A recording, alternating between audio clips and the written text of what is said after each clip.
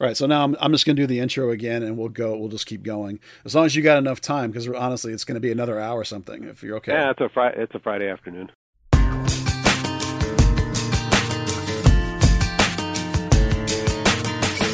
Welcome, FC Dallas curious fans, to the next edition. I guess we're now actually up to episode 57. This is part 2 of our look back through the history of the Dallas burn phase of the FC Dallas.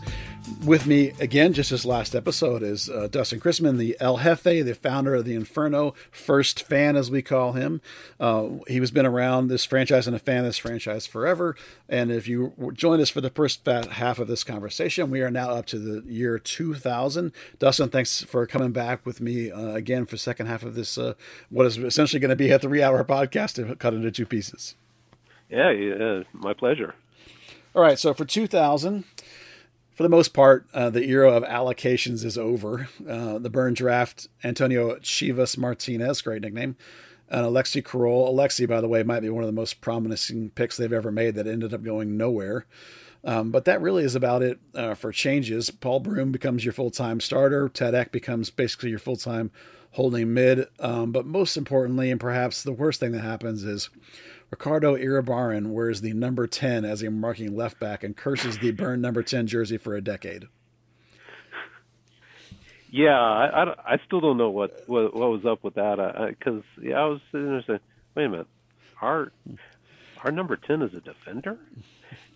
But, which was actually kind of ironic for that season, because what I remember most from that season is the Burns scored a lot of goals, but they gave up a lot of goals. They gave up a lot of goals. And the only reason why that season wasn't as bad as, 98 in terms of how people remember it is the whole, we scored a lot of goals part of it. Well, the jersey thing specifically caused a change in the way the club functioned. Prior to that, jersey numbers were handed out by the equipment manager, Kevin Harder. And once he allowed Ricardo Iribarren to wear number 10, our good friend Bobby Hammond put his foot down and took over the handing out of jersey numbers and made sure that kind of garbage never happened again. Thank you, Bobby. Thank you, Bobby Hammond. All right. So, unfortunately, Dustin, the most memorable game of 2000 is a bad one, and that's the Clinton Mathis. I already know which one. Yep. The Clinton Mathis 5-goal game. People forget, actually, that it was a 6-4 game. So for most of the game, it was really entertaining. I mean, lots of goal scoring and back and forth. But I remember just losing my absolute mind watching it, because a lot of Clint's action was like pick the ball up at midfield and dribble like 50 yards. And I thought, where the hell are the central midfielders? Why are we not closing that crap down? The guy just was, it's one of the craziest hot performances I've ever seen in my life. Yeah, it was like if you would, Maradona's, run through the entire England team goal from World Cup '86. That game was like if you had split it up into a couple or 3 different parts, and that's what Clint Mathis basically did to the Burn. Because as you remember, it was, you look back on that game and it said, wow, good. The Burn scored 4 goals. They won, right? Well, no, nope. Not so much. Because, the list of games where you score 4 goals and you lose is a pretty short one. And the list of games where you score 4 goals and you lose by multiple goals is even shorter. And what I remember from that game is the Burn actually had a lead at some point, at one point. And then that's when the Clint Mathis show started. And as he said, the guy was basically going through the team like hot knife through butter. And it was like, what the hell is going on here? And it was not just like he was, scoring some really fabulous goals and well, what can you do? No, he was getting the ball with nobody around and then dribbling for a piece. And then, it's him him and Matt Jordan and maybe a special guest defender, and he gets, and of course he's going to put that away because he's Clint Mathis, and so that was a truly that game more than any other game pretty much epitomized the 2000 season, because the Burn scored a lot of goals, but they gave up a lot of goals. And if I remember correctly, they had a pretty decent record that year. They might have been almost exactly 500. Yes, they were. That year, because that year they brought back, they got rid of the shootout and brought back draws after overtime.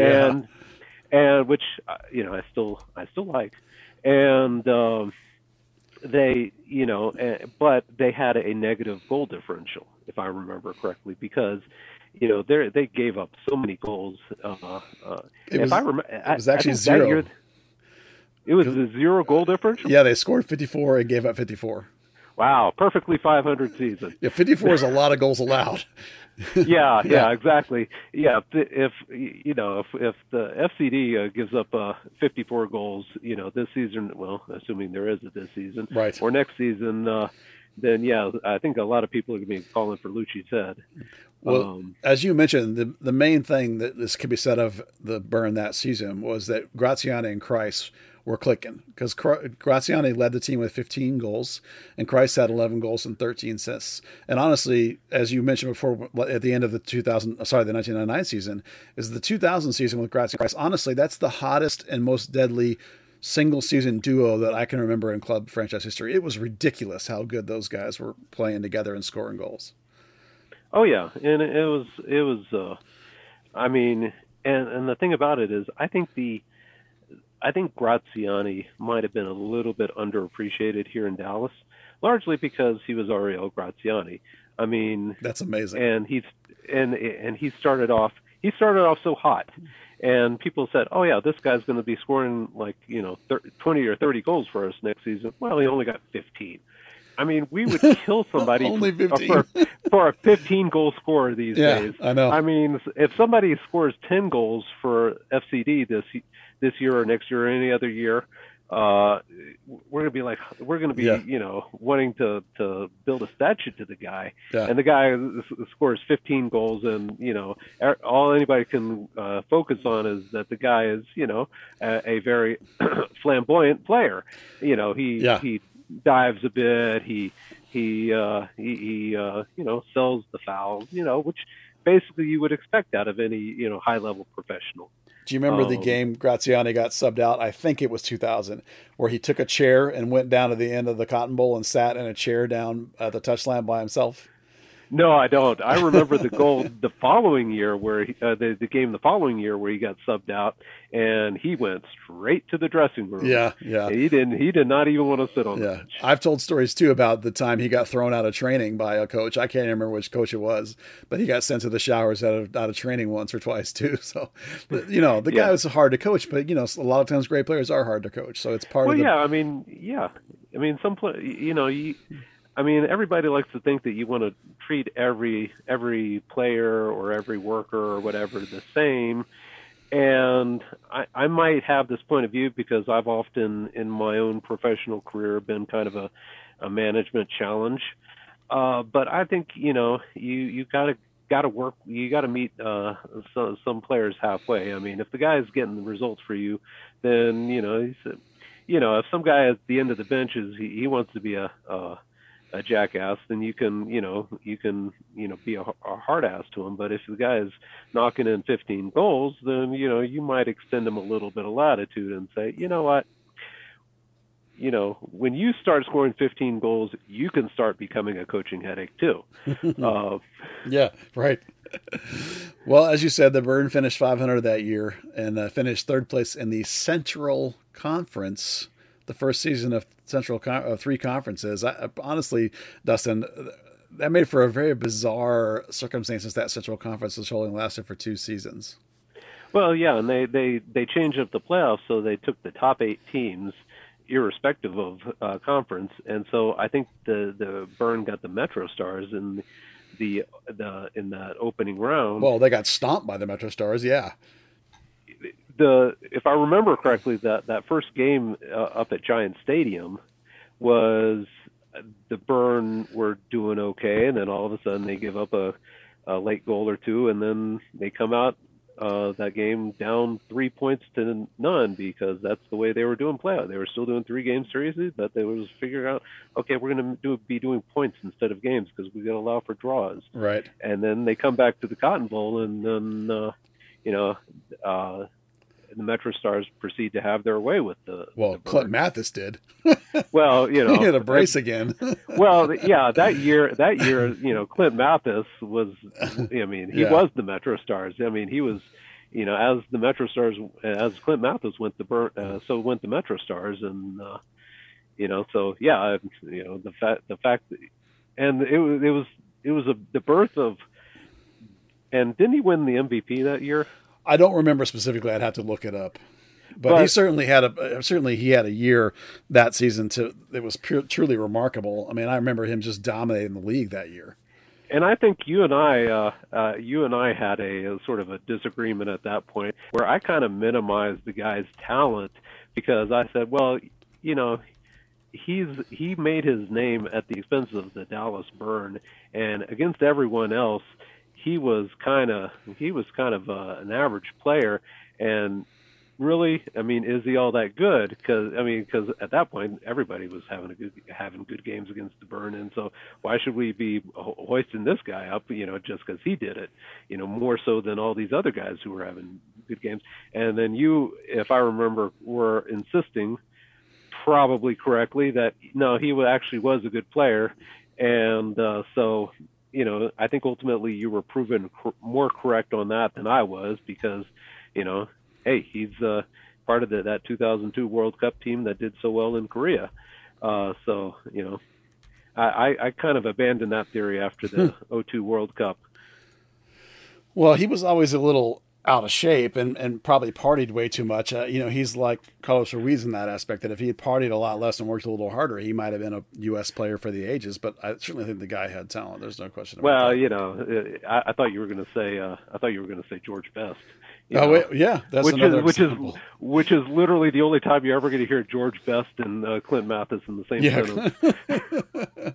Yeah, George Best definitely drank himself out of a good chunk of his career, but I believe Carlos Ruiz did too. So. Anyway, that kind of puts a bow on the year 2000. By the way, Mathis was just best 11 that year. I just looked it up. It was not MVP, really? But certainly it was. Who was MVP? Well, I only looked up Mathis. I didn't look up the season. I'm using you as my. I'm sitting here in front of a computer. I could look it up too. But, yeah, I'd rather have you do the work. All right, well, 2000 MLS MVP. Let's go. Here we go. Tony Meola. Wow. Oh, yeah, because the Wizards, I remember that year because nobody scored on the Wizards, and, they went to the MLS Cup and won. All right. So, I think that'd probably be the only time in league history that a goalkeeper has ever won MVP.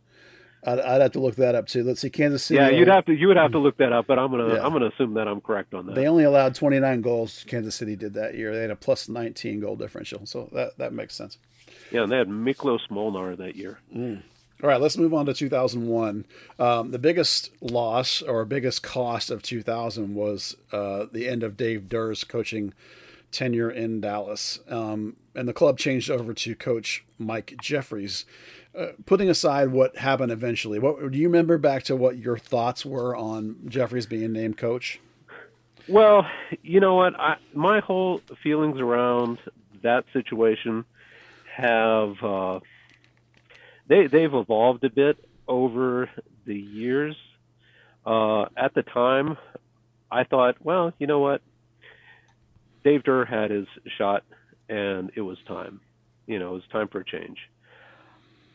And I thought that Mike Jeffries, he came from the Chicago Fire, which had been probably the dominant team of probably the first half of the aughts, what was going to be the first half of the aughts. This was still the end of 2000 at that point. And, he was, you're going under the assumption that, well, Bob Bradley, he's a good coach. He's probably not going to be hiring any sort of dummy as his second in command. And Mike Jeffries is no dummy. So I figured, this is going to be a really great hire, and this is he's going to be the hire that leads the Burn to bigger and better things. Now, like I said, my thinking on that has evolved a bit over the years, and this has been largely informed by what happened a couple of years later. But I think that probably Mike Jeffries is probably one of those coaches. He's a good coach, but I don't know if I think he might belong to that category of good coach that is a good second in command rather than a good first head guy. That's probably a fair take. Yeah, I mean, because you see all these really in all sorts of sports, you see all these really great assistant coaches. They get they get a head job and they fall. I don't want to say fall flat on their face, but they certainly don't impress as much as they did when they were an assistant. And so Mike Jeffries, I mean, he was a good coach, but I think ultimately, I think in a league where the talent differential between teams is as close as you find in MLS, I think coaching is what is a huge difference that you can have between teams. And if you don't have a really great coach, if you don't have even a good coach, then you're going to eventually be found out, because all those other teams are paying good money to their coaches too. Yeah. And they're gonna figure you out. And so, and I think that even if you don't have the horses, you can still be a leader of men, and you can still, get your team to play above themselves for a number of games and cobble together and figure out a way to cobble together results. And sadly, I don't think that Mike Jeffries was necessarily that guy. And the last thing I will say on his predecessor is that I think that what Dave Durr did as head coach of this team is probably, in retrospect, far more underappreciated than it should be, because people say, "Oh yeah, 8 out of 10 teams make the playoffs every year. How tough is it to make the playoffs?" So big deal that he made the playoffs every single year he was head coach. Well, at the time that he was let go, there were a grand total of 2 teams out of 10 that had made the playoffs every year: the Burn and the LA Galaxy. And so anybody who wants to minimize the fact that they made the playoffs every year under Durr, anybody who wants to minimize that, well, just look at who else did it. Well, it was the Galaxy. And, what did they do? They were on their third coach at that point. So, right. I don't want to hear anything about how all he did was make the playoffs when, 80% of the league made the playoffs.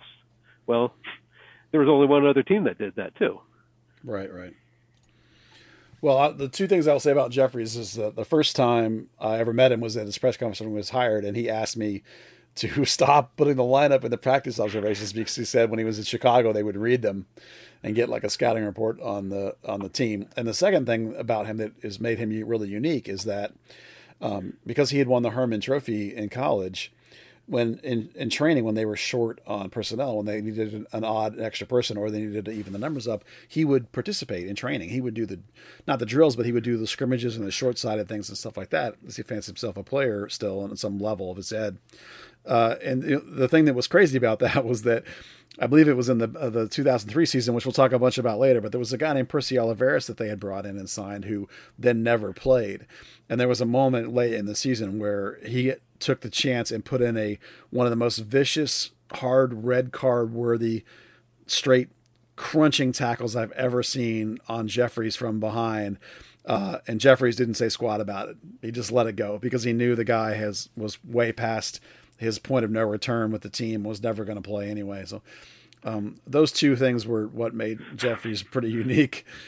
Both his recognition of me and who I was, and then also just the idea that he would participate in drills. Yeah.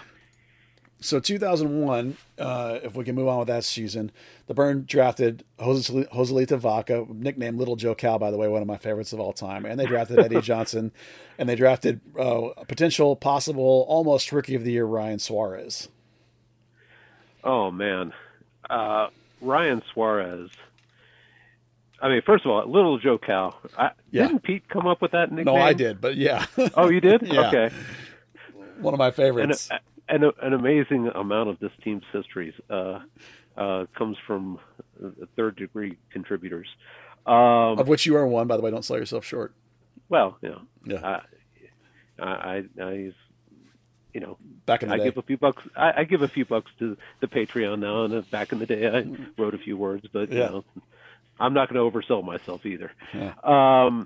But yeah, Ryan Suarez, God, you know what? I wrote a little bit about him for the ranking of the top 5 right backs. Mm-hmm. And man, what could have been with that guy? Right. I mean, because the guy had the guy had talent. He was a two-way threat. He had size, he had speed. The problem is that he was one of those guys where you'd say $1 million talent, 10-cent head, because Luke Lelouch. because he more than anybody else that I can think of in this team's history really needed somebody to settle him down and say, hey, calm down. You don't have to, win every single 50-50, or you don't have to win a 50-50 at the expense of a yellow card. You don't have to, tell the referee exactly what you think of that last call. And he apparently, and the thing about it was he was really, and he was a good guy too. I mean, you talk with him, and he was a good guy, but on the field he was a little bit of a wild man, and that was probably the biggest undoing of his career, because he had talent going both ways, and it's kind of tragic. Little Joe Cal, the thing I remember about him is that he came to this team with all sorts of plaudits coming in, and he was a good player, but I don't think he ever lived up to what the hype beforehand would have led you to believe what was in store for him. He was out of Tawichi, if I remember correctly, right? Yeah, and he was, really highly regarded player out of Tawichi. But the thing that he had that really hurt him was the fact that, well, he was not a very big guy at all. And a lot of not so big guys do well in this game, even when they're surrounded by, and getting crunched by a lot of smaller guys in this game play bigger than their size. Well, one of whom is Oscar Pereira. Right. Oscar Pereira, not a terribly big guy, but he played bigger than his size.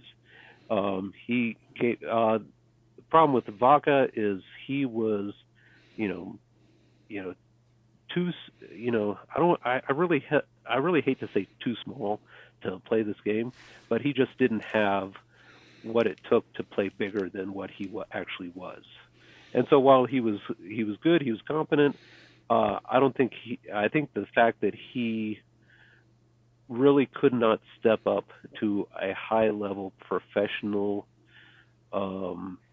league is probably what doomed him, because it was a step up from where he came from. I mean, you can be the hottest stuff in youth soccer, and even a really high level youth setup like Taoichi, or you can be the hottest stuff coming from one of the lower. And a lot of people say, "Oh, MLS, that's a really crappy league." Well, MLS is still probably, even in those days, was still probably in the top 20% leagues, 20% of the leagues in the world. And you had guys who were at least professional, and by that point in time, where it was a professional enough league that you had guys that were not just crunchers, but they could also contribute a little bit on going forward as well. So he was going up against guys who would crunch him, but it wasn't like he was going up against donkeys and couldn't survive. He was going up against good players who would crunch him, and he couldn't survive. Yeah.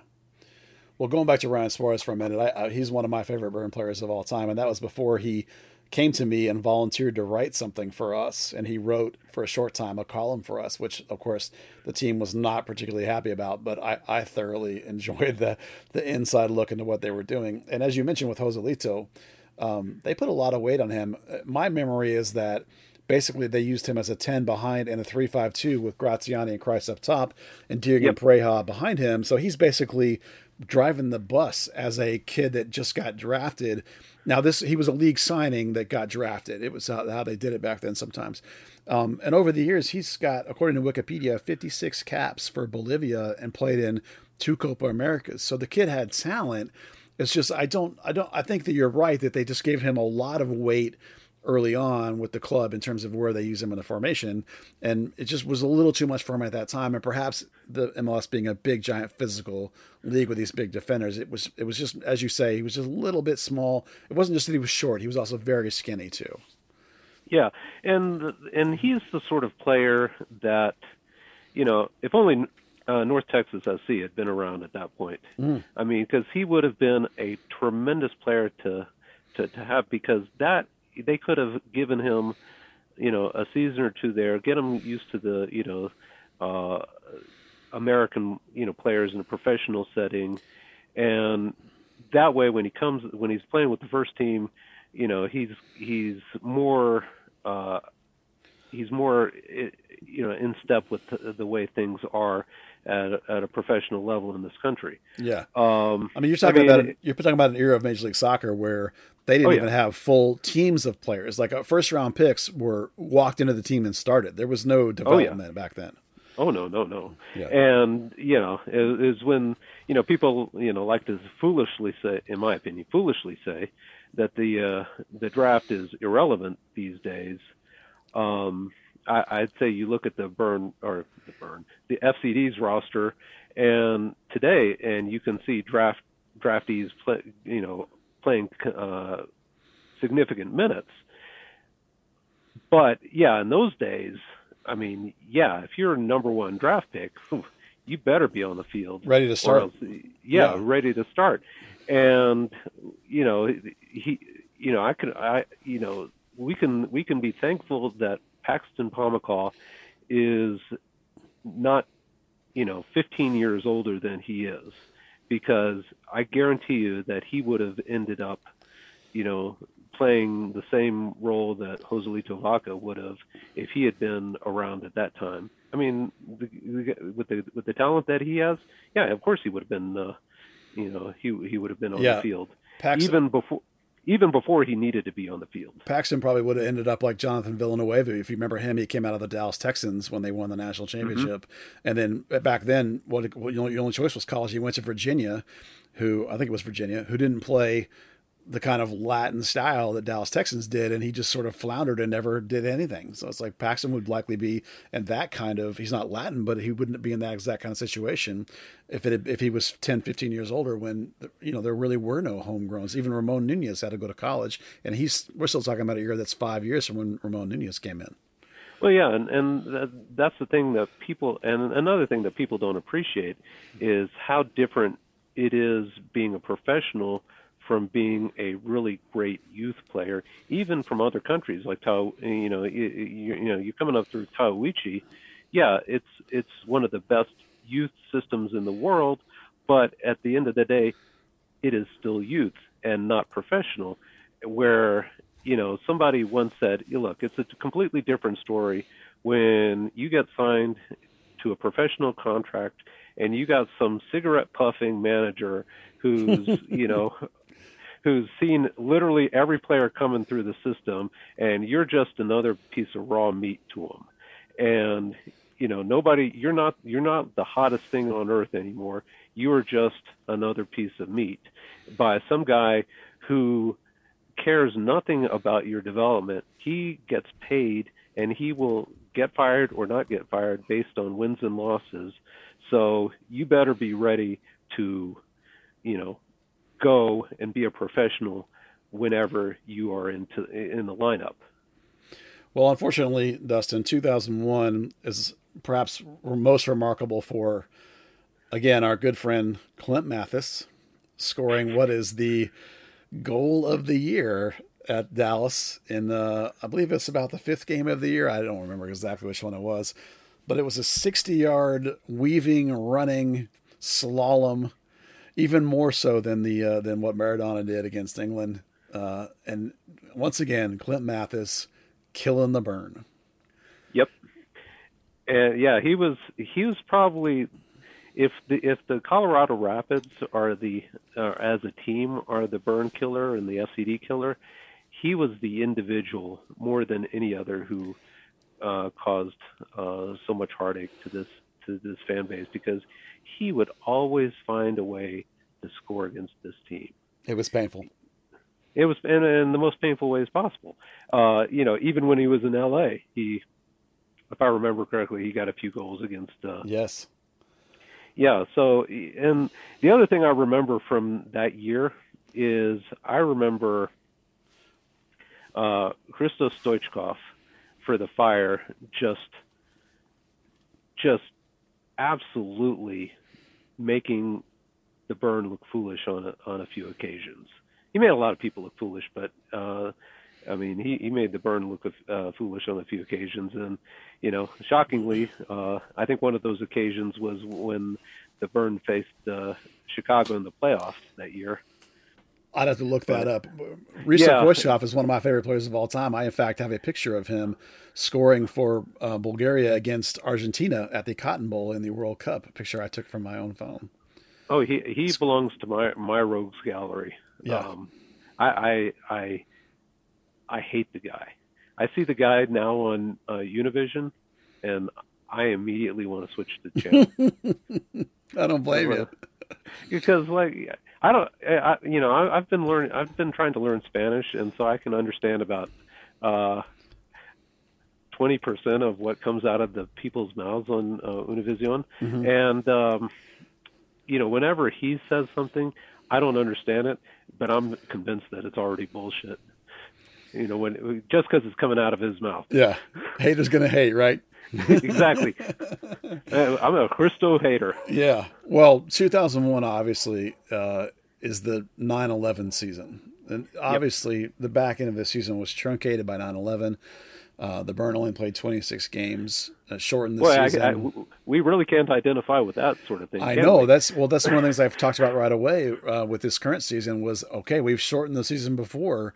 I in the context of everything else that went on around 9/11, it's hard to remember much about the context with the Burn, other than the league initially took like a 2-week, okay, stop, we're going to cancel games, and then they ended up canceling the whole season. Well, it was the final 2 weeks of the season. Is that all it was? And then, yeah. So, and then they,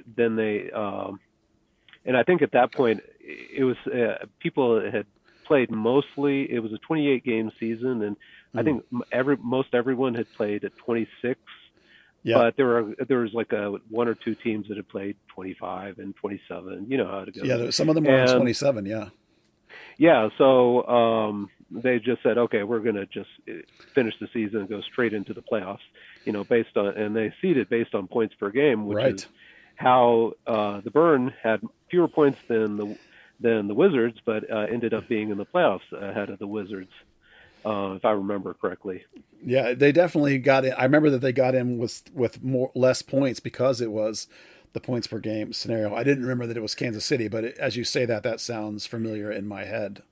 It made for a very surreal sort of playoff structure. And I do know that once again, they got to face the Chicago Fire, as you mentioned, in the playoffs.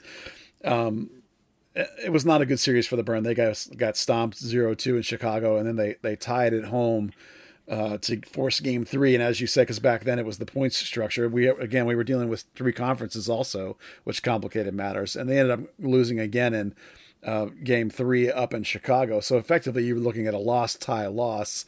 That is an exceedingly painful 3-game set by your Dallas Burn at the time. Yeah, you know what? And that was the last we ever saw of the Tampa Bay Mutiny as well. Yes. Because when they were probably that year they were one of the worst teams in league history. So obviously they didn't make the playoffs. And then when 9/11 happened, that was the end of their season, and as it turned out, the end of their existence. And the Miami Fusion that year were fantastic. One of the best teams we've ever seen. They were the Supporter Shield winners. Yeah. And it forever cemented Ray Hudson's legacy in American soccer lore. Well, if one were into soccer on a more national scene, that 2001 Miami team is honestly probably worth an hour-long podcast just by itself, because that team was absolutely phenomenal. Not that we need to get into it here, but it was a truly remarkable team. And we talked about how cheaply the Hunts run FC Dallas. But oh my God, the stories you hear about how things went in Miami that final year, where they didn't even have things like ice for practices, because players need to ice down things at the end of practice, whether they're injured or just for whatever reason. They didn't even they had to go out and get ice from the local 7-Eleven or whatever.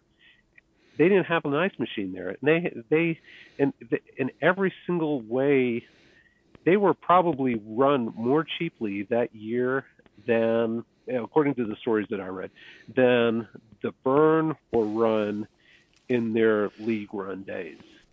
Yeah. I mean, not that the league spent a whole lot of money on the Burn in those years, but they ran it to a higher degree of professionalism than the Fusion were run in that final year.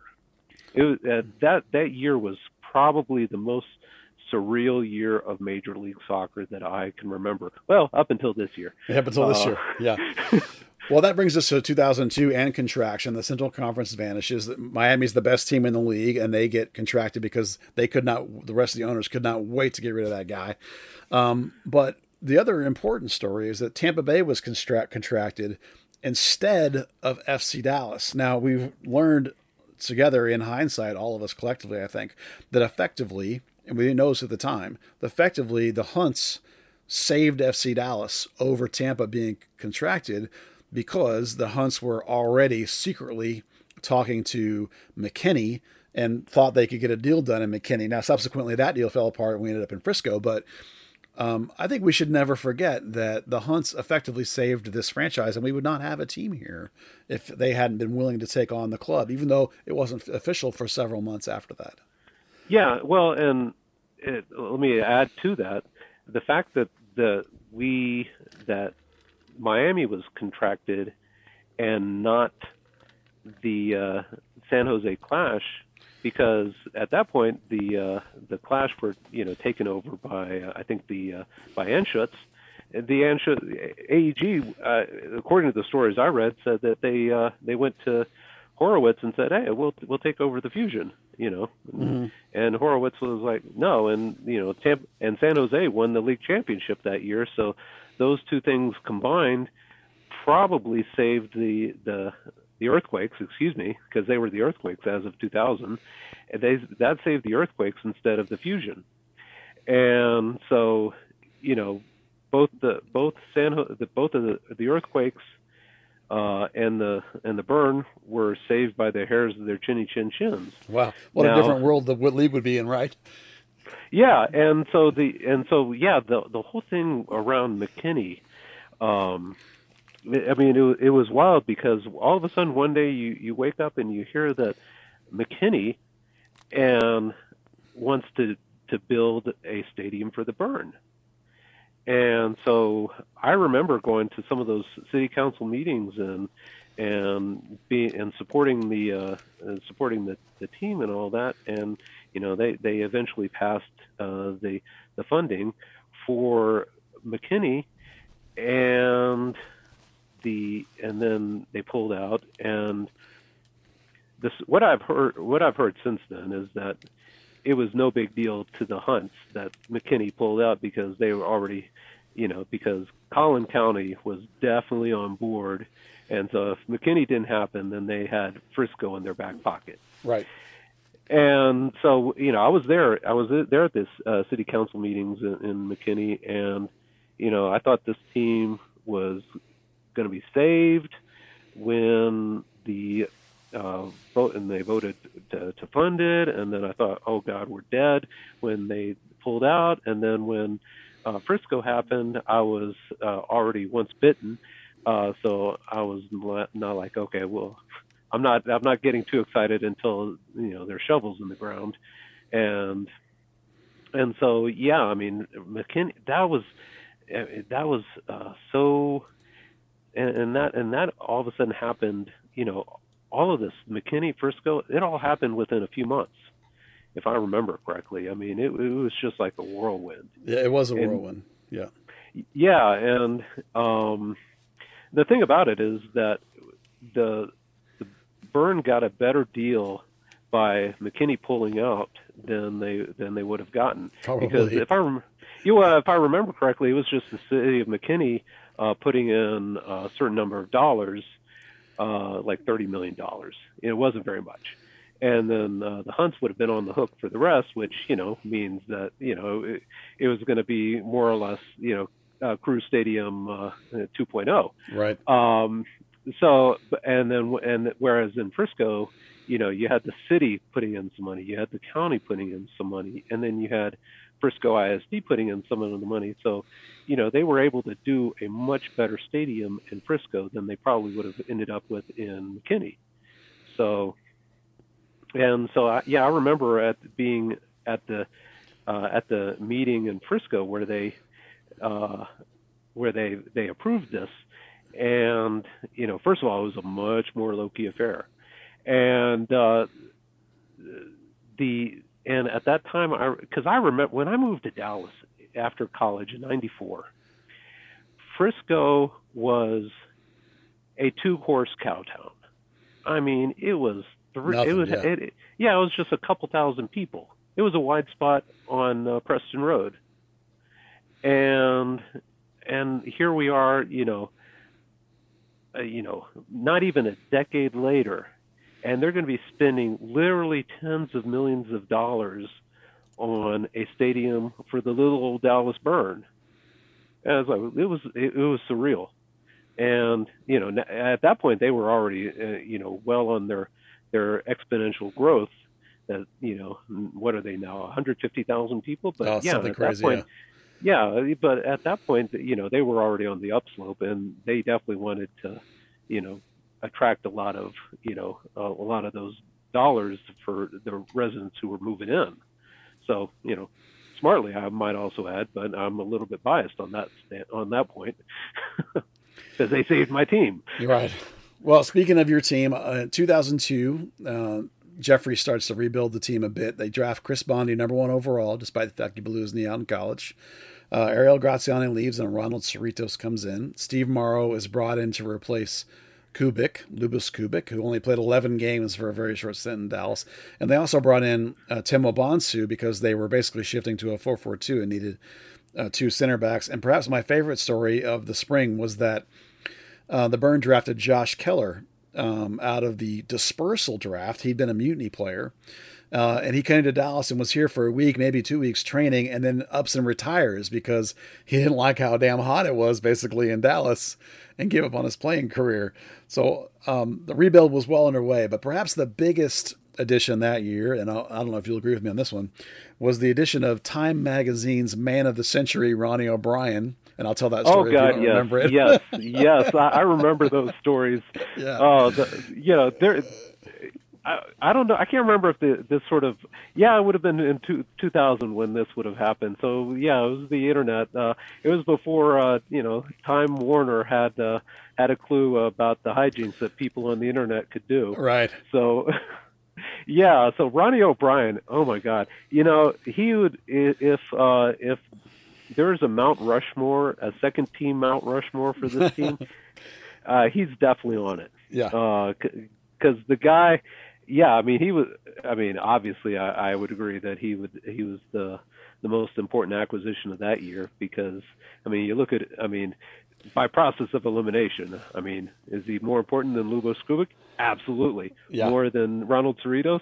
I could, in the right circumstances, I could almost forget that Ronald Cerritos was with this team. Right. Even though he actually had a couple years with the team. Chris Bondi and Tenwa Bonsu and Steve Morrow. Tenwa Bonsu, Steve Morrow. I mean, he was. I liked him as a player because he was, again, one of these professional players that came up through a real big boy league, and it was. Unfortunately, he's best remembered for having his arm broken in a goal celebration. It was the FA Cup, wasn't it? I think. Yes, it was. Yeah. And he played for Arsenal, but no one's perfect. Didn't he play for Arsenal? Mm-hmm. Yeah, no one's perfect. Yeah. But yeah, he added a lot of professionalism to this team, and then you have, and then Ronnie O'Brien. He was,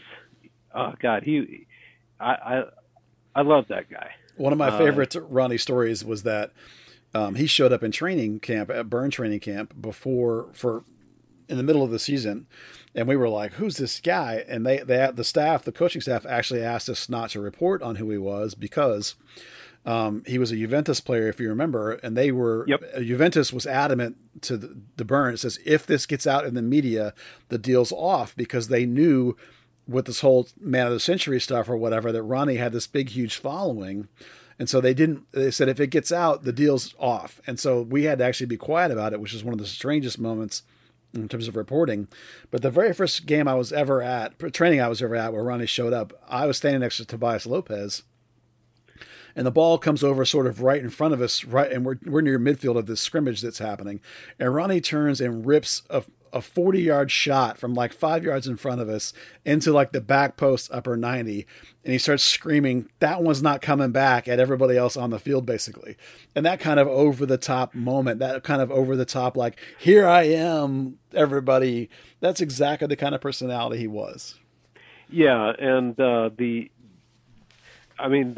he was, the thing about Ronnie O'Brien is that he provided a lot of wit to the team that it otherwise, would not. Because who were the two wingers from the 2001 season? Jesus, Antonio Martinez and goodness, keep talking. I'll look. Well, and the thing about it, the thing about it is he played well on both. He played well going both ways, which I think really helped solidify the defense because the defense was so much better in 2002 than it was in 2001, which is the reason why the team was much better. 01's the 3-5-2 with Broom on the left and Richard Ferrer on the right.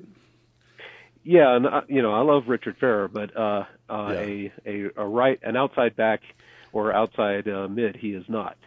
But he was really Ronnie O'Brien was really great going both ways, and so you combine his good two-way play with the addition of Bonsu and Morrow at center back, and it's little wonder that they were so much more solid defensively than they were in the previous two seasons. And he also, he was also very, very effective heading forward. And I think when he got in, I'm gonna jump ahead a little bit here. When he got injured in 2003, I mean, that was a huge reason why the team performed so badly. Yeah, it was. All right, where am I? I lost track. All right. Well, in 02. Yeah. All right. So, honestly, the 2002 is a pretty good season for Jeffries. The team's moving in the right direction, right? They're several games above 500 that year. Deering and Suarez are both all-stars. Kreis is an all-star reserve. Vaca's the commissioner's pick. And Oscar Pareja made the best 11, and when you add in the addition of Ronnie and you add in, the quality of Jason still playing up top, you were looking at a team that was moving in the right direction and had a positive flow to it and vibe to it and a direction to it. And things were going, I certainly felt at the time, in a direction we wanted them to go. Things were looking up as far as I was concerned in 2002. Oh, yeah. There's two games that year that notably come to mind. The first is Bobby Ryan's hat trick game on June 8th, which earned him the MLS Player of the Week. And the other is the club got its 100th win, which, strangely enough, it comes in a Brimstone Cup game against the hated Chicago Fire, which is a 3-1 win. And that's sort of a red-letter scoreline, if you will, because Pareja, Kreis, and O'Brien scored against Chicago that day. So fitting 100th game scoreline. Oh, yeah. Now, what I remember about wasn't the Ryan hat trick against Colorado? Yes, Colorado Rapids on June 8th. Yes. Yeah. And I just had the opportunity to digitize my VHS recording of that game here a few weeks back, and some of those goals were pretty well taken, and this is why I say a lot of people forget that Ryan was, a pretty effective attacking player before, he eventually made his way back into being an outside back. So that's, I think a lot of players have had good days against Colorado in the regular season. Regular season, yeah. In the regular season. Yeah. And, foreshadowing, not so much in the postseason. Postseason. Yeah. Yeah. And then, beating Chicago at that point, if I remember correctly, and I think I was on my way back from Korea when this happened. You said it was the 100th game in June? So I would have been back on my way back from Korea. Bobby's hat trick was in June. The Chicago game was also June 15th. Yeah. So I was on my way back from Korea after seeing the U.S. play in the group stage of the World Cup, and I can't remember how I found out that Dallas had beaten, but they beat them in not Bridgeview, but in Naperville. Nope, I got my game. Destin, I got my games crossed up. The 100th game is in August. The game in June, you're right, is at Chicago. That is also a 3-1 win. That's just not the 100th game. The 100th game is in August against Chicago here. They beat them twice 3-1 that year. So, I mean, good year for 3-1 wins. Yes. And, and that was the year that the Fire were in their own plastic pitch, small stadium setup. Naperville? Is that Naperville? Yeah, that was Naperville because at that point in time, Soldier Field was was under renovation, so they had to go play in Naperville. But yeah, so all I remember that year is that, we had the Fire's number. Yeah. And it felt so good. It was.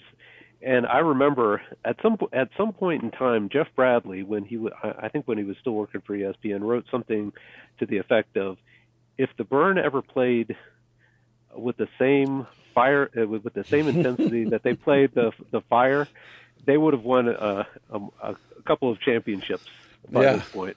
Shame, right? And I was like, yeah, I know. And hey, for many years, the Brimstone Cup was the only non-open cup hardware that they had. So, got that going for us. Yeah.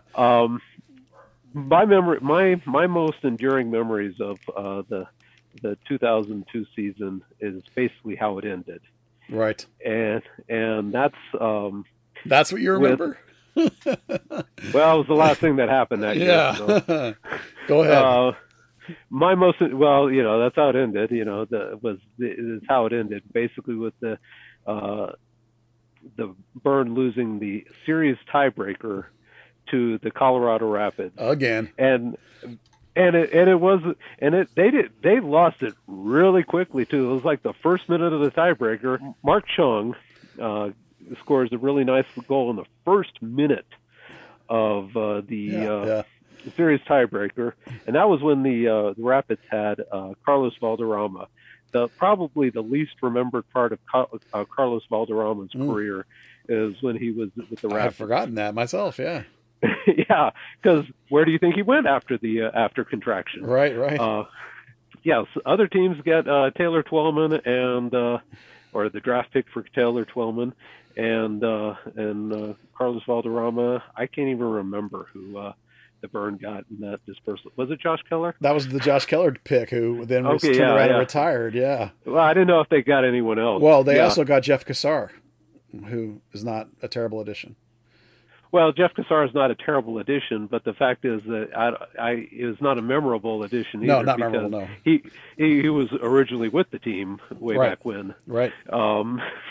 So yeah, that game 3 was again painful. With the Rapids and playoff pain is just a tradition with this club. And I think the Burn and FC Dallas have found new and different ways to lose to the Colorado Rapids. Every single time they've lost to the Rapids, it has been in a different fashion, in a different and a equally heartbreaking fashion. First you get swept. Now you lose in the series tiebreaker in the first minute. Oh, now you're losing in penalty kicks. Now you're losing on an own goal in the MLS Cup final. I mean, this is how it goes with the Rapids. And so the reason why I remember how it ended is because it was the damn Rapids. Yeah. And yet, despite the amount of heartbreak that the Rapids have caused this team, I don't have the same purple passion for them that I have for other teams in the league, like, for example, the Fire or the Dynamo, or I'd probably say even Kansas City. Perhaps we should, though, Dustin. Perhaps we should. Perhaps we should. Yeah. I mean, yeah. And the hell, they pushed the FCD pretty hard in 2016 for the Supporters Shield. Yeah, they did. All right. Well, unfortunately, Dustin, this brings us to 2003, and I'm sure you know where we're going with this. The Hunts officially take over the team. Yep, they're officially now owners. You could do an entire podcast on that season. You could. The Bean Counters, unfortunately, take over in a sense, and they cause what we affectionately call the South Lake debacle, where the Dallas Burn leave the Cotton Bowl and choose to go play at a high school stadium on turf, and not good turf, mind you. We're talking about that old 80s thin layer on cement, just horrific turf. It was actually field. It was actually field turf. I remember that. It may have been early days of field turf because it was. Yeah, it was like one of the first generations of field turf. So it was like landing on cement. Yeah, it was not the plush field turf curved field that you get at say Portland. No, I can only imagine. I considered it at the time to be a horrific idea. I can only imagine what your thoughts about it were. No, I think your thoughts on it are pretty much the same because it was literally something that did not have to happen. It wasn't like the Cotton Bowl was being renovated like Soldier Field was. It was done purely for as you said, for bean counting reasons. And even within that context, you're moving to this high school stadium and for bean counting reasons. Is it close to Frisco, where you're already moving because you've already started construction on the stadium? No, it's not. Is it going to be a good stadium where you have plenty of amenities for the fans? Nope. Of course not. It's a high school stadium. You don't even have beer for the fans.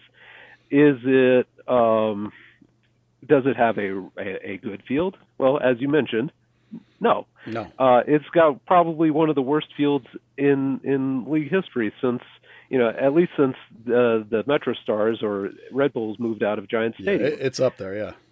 Yeah, I mean, it was bad. Every single metric that you could have come up with, it was a bad choice, except for one. That was that Hunt Sports Group was going to be paying less rent to the Carroll Independent School District than they would have been paying to the city of Dallas to use the Cotton Bowl. But in every single other way, it was horrible.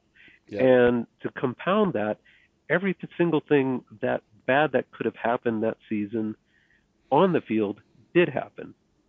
Jason Kreis did his knee that year and put him out it was a season-ending injury. But even that was overshadowed by the fact that it was like in the third game of the season, Ronnie O'Brien had his leg broken by everyone's favorite friend, everybody's favorite player, Damo Kovalenko, because he was playing in D.C. at that time, and he managed to break yet another Burn player's leg. That's got to be a MLS record, right? 2 broken legs by the same guy for one franchise.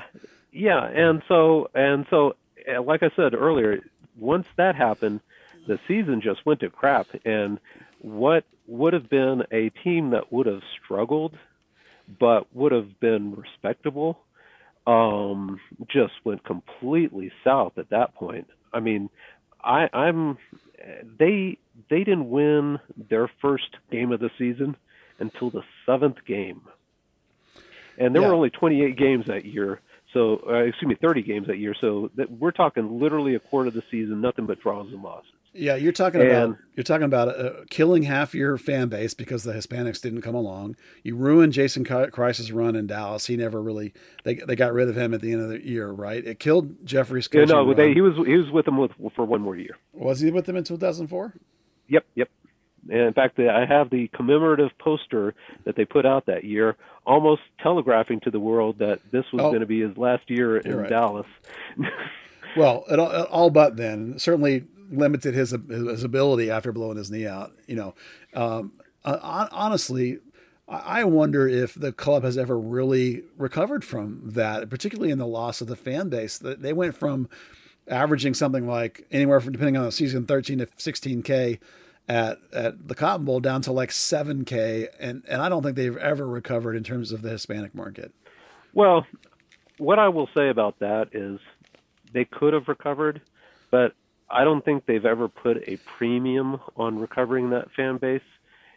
I mean, ever in the 15 years since then. Yeah. They have not put the same premium on that as the team did back when it was a league-run team. Certainly when Billy was running the team, Billy Hicks was running the teams, and when Andy Swift was running the team, they put a lot of premium on doing a lot of grassroots marketing to really attract Hispanic fans to see the team.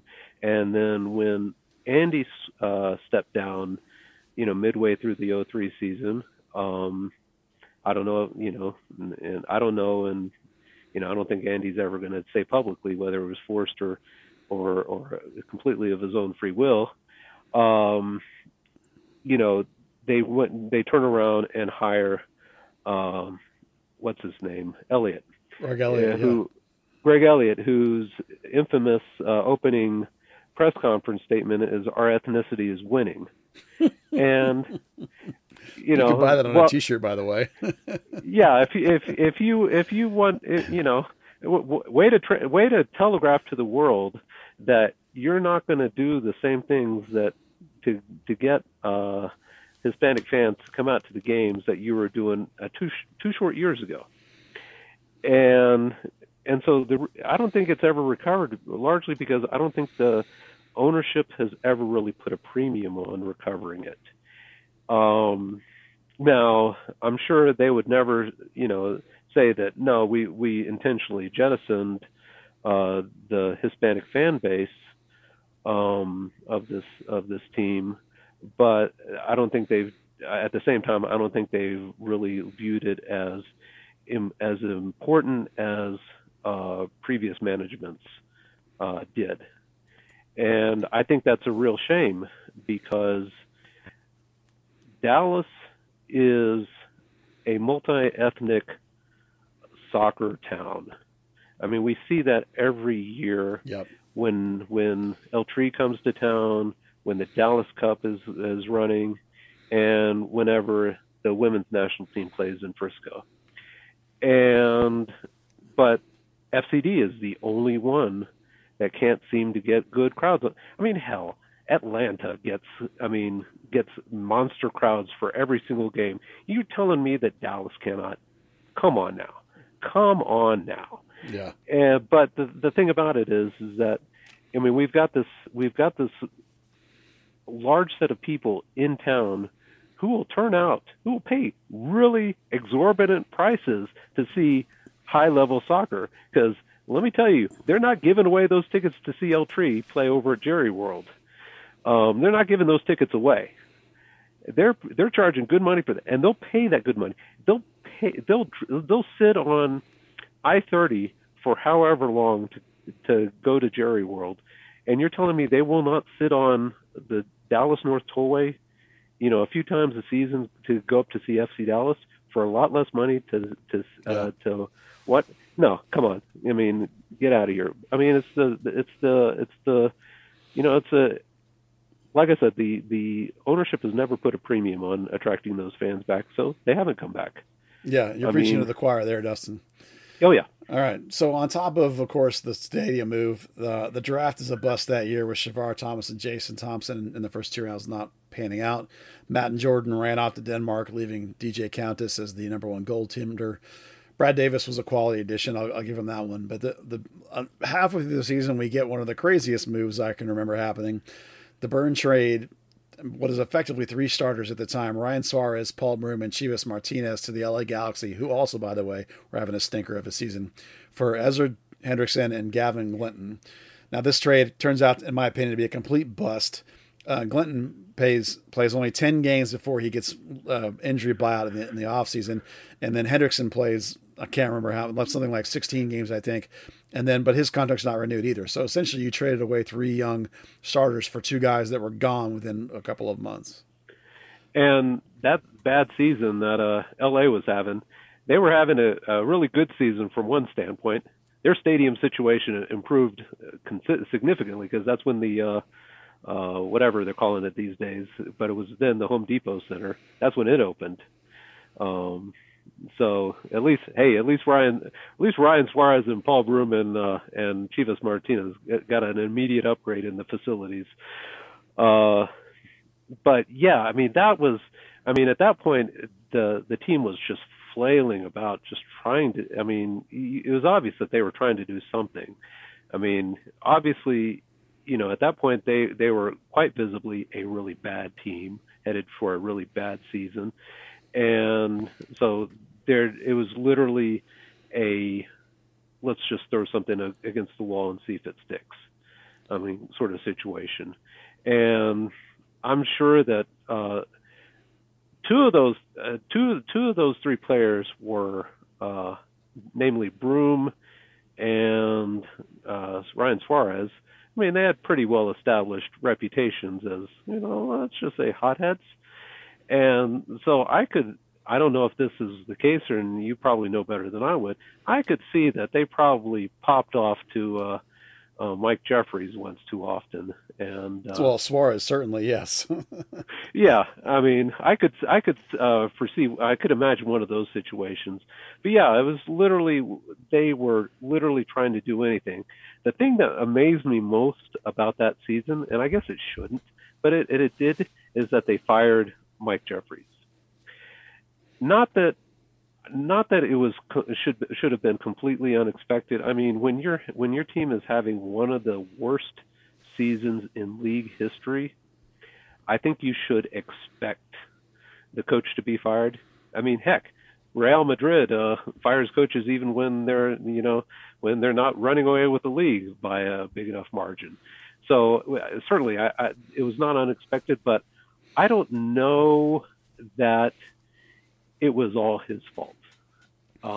No, I don't think he helped. I don't think he helped as much as another coach could have, but I think it was certainly it had a fair aroma of scapegoat. Well, you only have to look at the season before when he made some improvements and had the team moving in a positive direction, and then to have it be this level of disaster only happens because of the move. But to be fair, when you had a new GM, Greg Elliott was going to want his own guy. So, even if it hadn't been if it even just been an okay season, he still might have made a change just because he could have his guy. You know how that is. I mean, his guy ended up being one of the current assistants, but that's Hunt MO, so that's always going to happen. But yeah.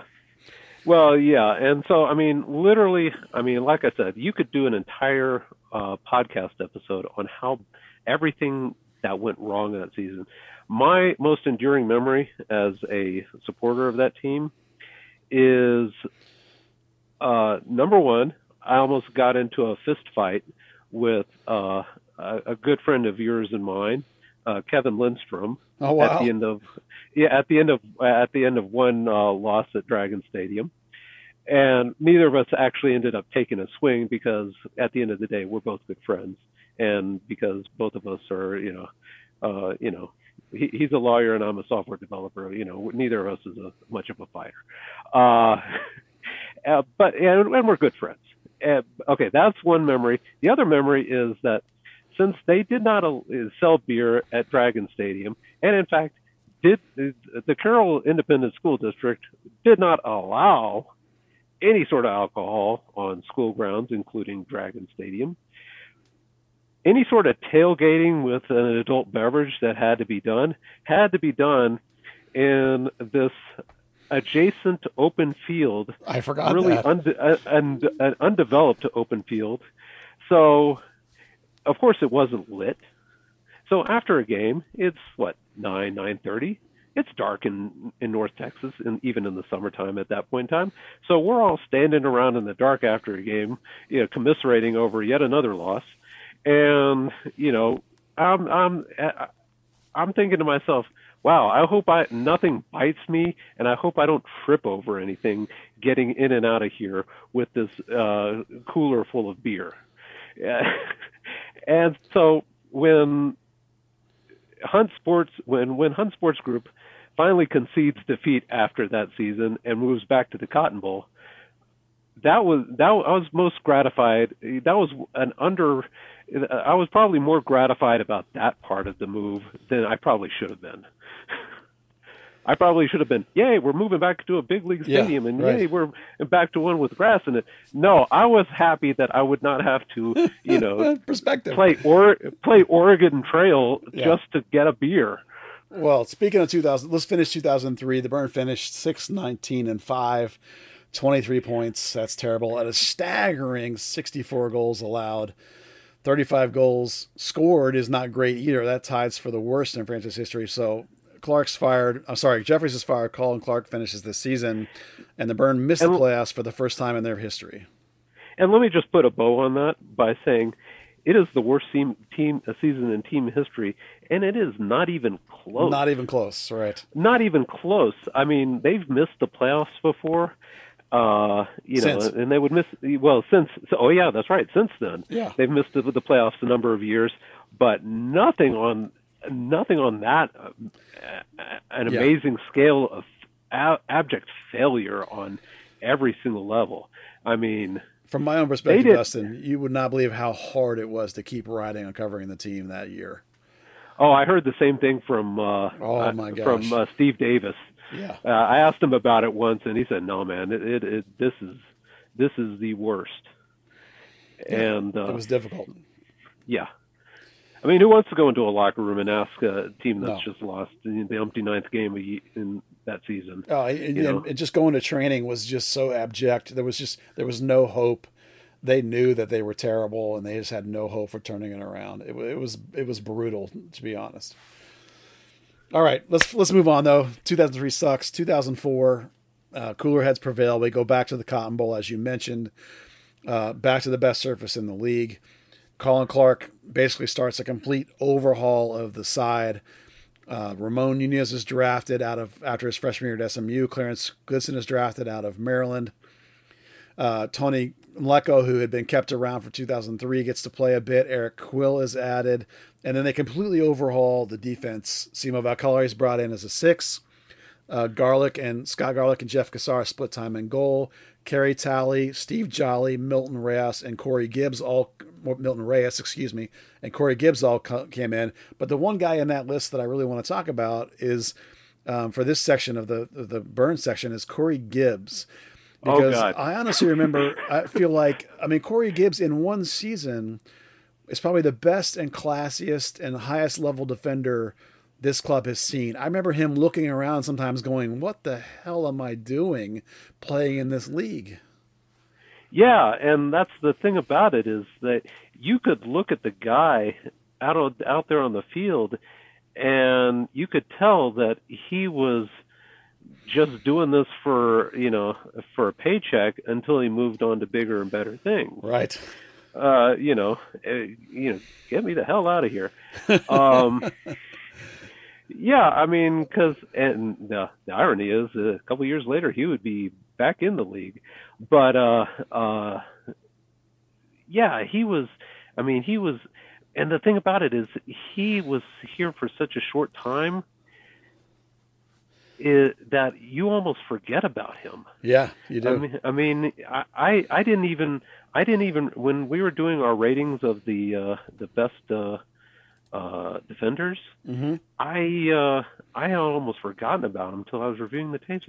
Yeah, that's right, Corey Gibbs was here, and and see, the thing about it is, he didn't even really have any memorable moments. Like you said, that Lubo Skubik was only played 11 games for the Burn. Right. That shocked me, because if nothing else, I remember the Lubo Skubik time in Dallas for one particular moment, is where he knocked his former teammate Ante Razov into a goalpost when the Burn were playing the Fire, and basically knocked Razov cold. Now, this provided for a lot of banter between Fire fans and Burn fans for a few weeks, and I think the at that point, Adidas had an ad campaign where they said "I Kiss Football." Oh yeah, I Kiss Football. And so the next time the Fire came to Dallas, some of us held up a sign that says "Razov, I Kiss Goalpost." I Kiss Post. Yeah, I remember. Yeah. Yeah, and but see, that's the thing. I remember that time for Lubo Skubik for doing that, and I don't remember anything about what you said. Was probably one of the best pure classiest defenders that this team has ever had. Simply because all he was competent. Yeah, 21 games, but it was a great 21 games. Yeah, exactly. Yeah. Now, the thing I remember most about 2004 was Simo Valcari. Yeah. And because he provided pretty much the spine for what was going to be a really good turnaround in they didn't make the playoffs that year, but in future years they were going to be much better, and they were much better that year than they were in 2003, simply because he provided a very good spine there in the middle. He was a pure destroyer, but he did it really well. And Oscar called him criminal, if you remember. Yeah, he's a criminal on the field. Yeah, and I remember him doing some criminal things, and I remember him suffering the long arm of the law and having to spend a game or two on the sideline because of it. But Colin Clark really improved the spine of the team. As you mentioned the defenders, you mentioned Valcari. And so they were much better, and they were, if I remember correctly, they were in playoff contention up until the last day of the season, where they had the misfortune of playing the defending champions, San Jose, who were not as good that year as they were the previous Dallas had more wins than San Jose, actually, even though they finished behind them. But San Jose did just enough to more ties. You know, more ties. Yeah, they tied the game. If I remember, they tied the game and thus made the playoffs at Dallas's expense. Yeah, 2-2 that game. Actually, you're right. So they were much better, and so you could see that they were, laying the groundwork for something really big, and everybody knew at that point that, the Burn were going to be moving into their new stadium next year. And so, okay, great, we're building to something. Yeah, Gibbs was an all-star. Jason Kreis was the commissioner's pick. I don't know if you remember that. But really, Ronnie O'Brien probably had the best season for the Burn that year because he was an all-star and MLS Best 11 with 2 goals and 10 assists. I until I was looking this stuff up, I'd forgotten that Ronnie was a Best 11 that season. Well, I'd forgot. I mean, what I remember about Ronnie O'Brien is, like you is, I remember. I don't remember Ronnie O'Brien in the statistical terms. I just remember him in broad terms. Like, yeah, I mean, he was I think probably one of this team's more underappreciated offensive threats. Definitely the best pure crosser, I would say. Oh yeah, yeah. I saw that MLSsoccer.com the other day said that Ryan Hollingshead is the best crosser in the league right now, which great for Ryan Hollingshead, but. Yeah. I was like, wow, I don't even think this guy is anywhere as close to as good a one as Ronnie O'Brien was. Right. But, great. Yeah, it was like Ronnie O'Brien, and like I said before, his, injury at the beginning of the 2003 season pretty much set the stage for that, how badly the team played that year. Yep. Well, one other player I think we have to talk about in 2004, and because we can't get away without talking about him at all, is the guy that led the team in scoring that year. And I'll give you a chance to guess who led the Burn in scoring in 2004. 2004, God. Don't look it up. See if you can guess. I'm not gonna look at. This should be dead easy for me. You think it wasn't be? Kreis? Yeah, it wasn't Kreis. Well, not just to save airtime, I'll tell you the answer. The answer is Eddie Johnson. 12 goals in 2004. Well, and that's the thing is Eddie Johnson had already been with the team for a few years by that point. He had been, yes. But he had just not turned it on. And the first I remember of Eddie Johnson really doing something was the 2005 season because, you'll get to it in a future episode. Yeah, different episode. Different episode. But, he and Carlos Ruiz were, a great 1-2 punch the next year. But that's the first time. But I didn't realize that Eddie Johnson had actually scored that many goals that year. Well, he was drafted at the age of 17, you remember, only, 2 years or so, maybe 3 years before that. So, he's barely 20-ish at that point. But he was a grown-ass man by that point, if you remember that story. Yeah, because he didn't play video games. Right. Oh, yeah. So, you have to give Eddie some credit for starting to come on as part of, as you said, we all felt like at the end of 2004 that this is a team moving in the right direction, that it was a team doing positive things. Yeah, and, and this is... And I know that you're going to be doing the rankings of coaches here later on. Later in the summer, yeah. Yeah. But I think a lot of people underappreciate for sure Colin Clark and what he did with this team simply because of who came before and who came later. Dave Durr, he built the team. Oscar Perea, he won silverware with the two trophies with the team, and so that sort of and then Sheldon Heineman actually took the team to MLS Cup when he was coach, and so Colin Clark I think gets overshadowed a little bit because of that, because every other coach, those 3 other coaches all have something you could point to, but Colin Clark, I mean after the Burn fired him a few years later, he went on to become a pretty good coach in USL, in the USL Championship or whatever they were calling it that season when he was coaching Carolina, I think he did, and I think he also coached Puerto Rico. I remember the Puerto Rico Islanders run to like the semifinal of the Champions League. the CONCACAF Champions League. Yeah, and he was, and I think he was probably a coach that was, whose firing you could probably say was a bit unjustified. Well, I definitely would say that, but we'll get into that on a later pod because that's FC Dallas era. Yeah, I know. I'm only here for the Burn stuff. Yeah. Well, we're already going 2 hours, Dustin. We only have so much time. Oh yeah, I know. I could talk this all day. Yeah. Well, speaking of 2004, I don't remember any particularly landmark wins, but they did have a 5-1 win over DC United that was, of course, lovely. And then they stomped Chicago 4-1. Those are two of the better wins that season, coming towards the second half as the team was progressing and we started to see growth in it as the team was improving. Yeah. And, like I said, 2004 was what it was. There wasn't any really, there weren't the sort of signature season-defining moments that you saw in other seasons. But what it was a season in which they were building to something. Yeah. It was one of those building seasons. Well, the last thing, Dustin, we're going to talk about after the Burn failed to make the playoffs in 2004 for their second time.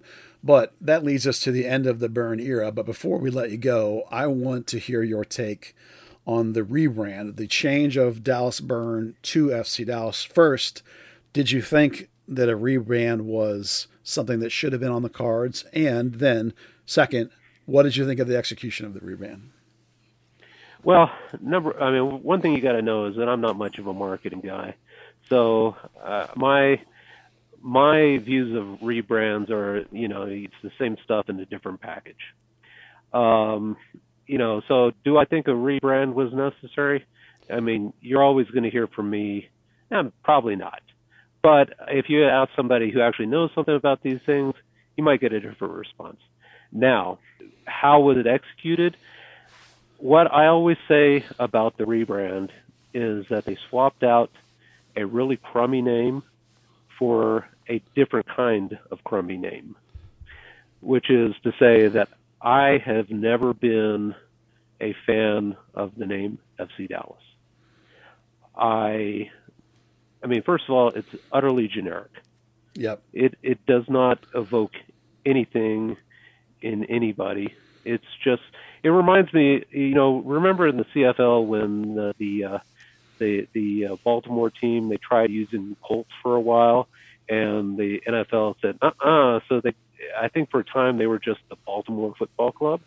I don't remember that, but I'll take your word for it. Well, but it's always like but calling something football club or soccer club or baseball club is always it seems like a placeholder. It's like until you get like a real nickname. Right. And so I was like, FC Dallas, oh, how generic. And then you're calling yourself Football Club Dallas in a town where another team is probably the biggest name in what Americans know as football. Yeah. That's another strike against it. And then, what seems so crazy to me is that the Hunts, back then, they owned, and they still do own, Dallas Tornado. Yep. And given that NASL names before with the Earthquakes and after with the Sounders and the Timbers and the Whitecaps were all the rage, why not just use a name that you already own, that people around town know? The copy almost writes itself. The triumphant return of the Dallas Tornado. Yeah. They compound it. Now, I know you like the hoops. That was my idea. Oh, it was your idea? Yeah. So do I get to blame you for the fact that I hate them? Peter blames me for it all the time, yeah. Yeah, oh, God. I never really liked looking like Waldo when I was wearing a t-shirt. Oh, no. Execution of the red and white hoops was not my fault. I said red and blue with white shorts, or at the time, actually, when I first suggested it, they were still red and black. And I said, like Flamingo, red and black hoops with white shorts like Flamingo. Okay, I'll concede that point. Yeah. But I don't think I've never. Okay, I'll put it to you this way. I was never a fan of the red and white hoops. I didn't like looking like a candy cane or like Waldo or like a barber pole or anything else you can say about that particular design pattern.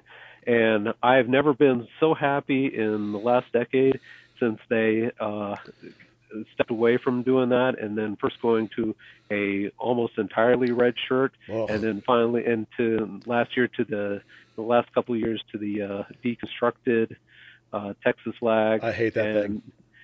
And now to what they're wearing, the hoopish kind of thing that they're wearing in 2020. I like that. If we ever see them, I like it too. But yeah. I don't. Closer to what I suggested. At this point, the team was the Dallas Burn for 9 seasons, and they've been FC Dallas for 16. So they are SC Dallas. The Burn are long gone. If I had Jeff Bezos kind of money tomorrow and I could buy FC Dallas, I wouldn't rebrand them, because why should I? I mean, yeah. They have spent more time as FC Dallas than any other team has spent as something other than, I think, the sidekicks. Well, the one saving grace I said of the name at the time was, right now it seems a little boring, but if you want to talk about like 100 years of a franchise, it'll be perfectly fine. Once everyone's used to it, it's no big deal. Yeah, and I think, like I said, it is what it is. It is not what I would have chosen, but and I think it is kind of a crummy name, but it's not like, I have this like huge nostalgia for the old name. All right, Dustin, that's now an hour and a half of our part 2 of our Dallas Burn era historic walkthrough. It's been fantastic, my friend. Any final thought to wrap up the Dallas Burn era? Oh man, I think a lot of people, and this is just me being, get off my lawn. I think a lot of people sort of, and I might also include Hunt Sports Group in this category, kind of view the Burn era as quote unquote the before times. Like one of my friends on the internet who supports the Red Bulls and who supported the Metro Stars way back when tells me that Red Bull goes out of its way to pretend like the Metro Stars didn't exist publicly. That. Yeah, and so the Hunts don't quite do that, but when this team, and I'm glad that they're doing something for the 25th anniversary. Yes. I wish that sort of thing had been there for the 20th anniversary, because 20 years, when this team turned 20 years old, it was a phenomenal milestone for any soccer team in this country. And I'm glad, but it seems, I think, over the years of Hunt Sports Group ownership, it seems like things that happened before 2005, kind of don't really exist unless they want to say, oh yeah, we won the Open Cup in '97, and oh no, we've won it again. But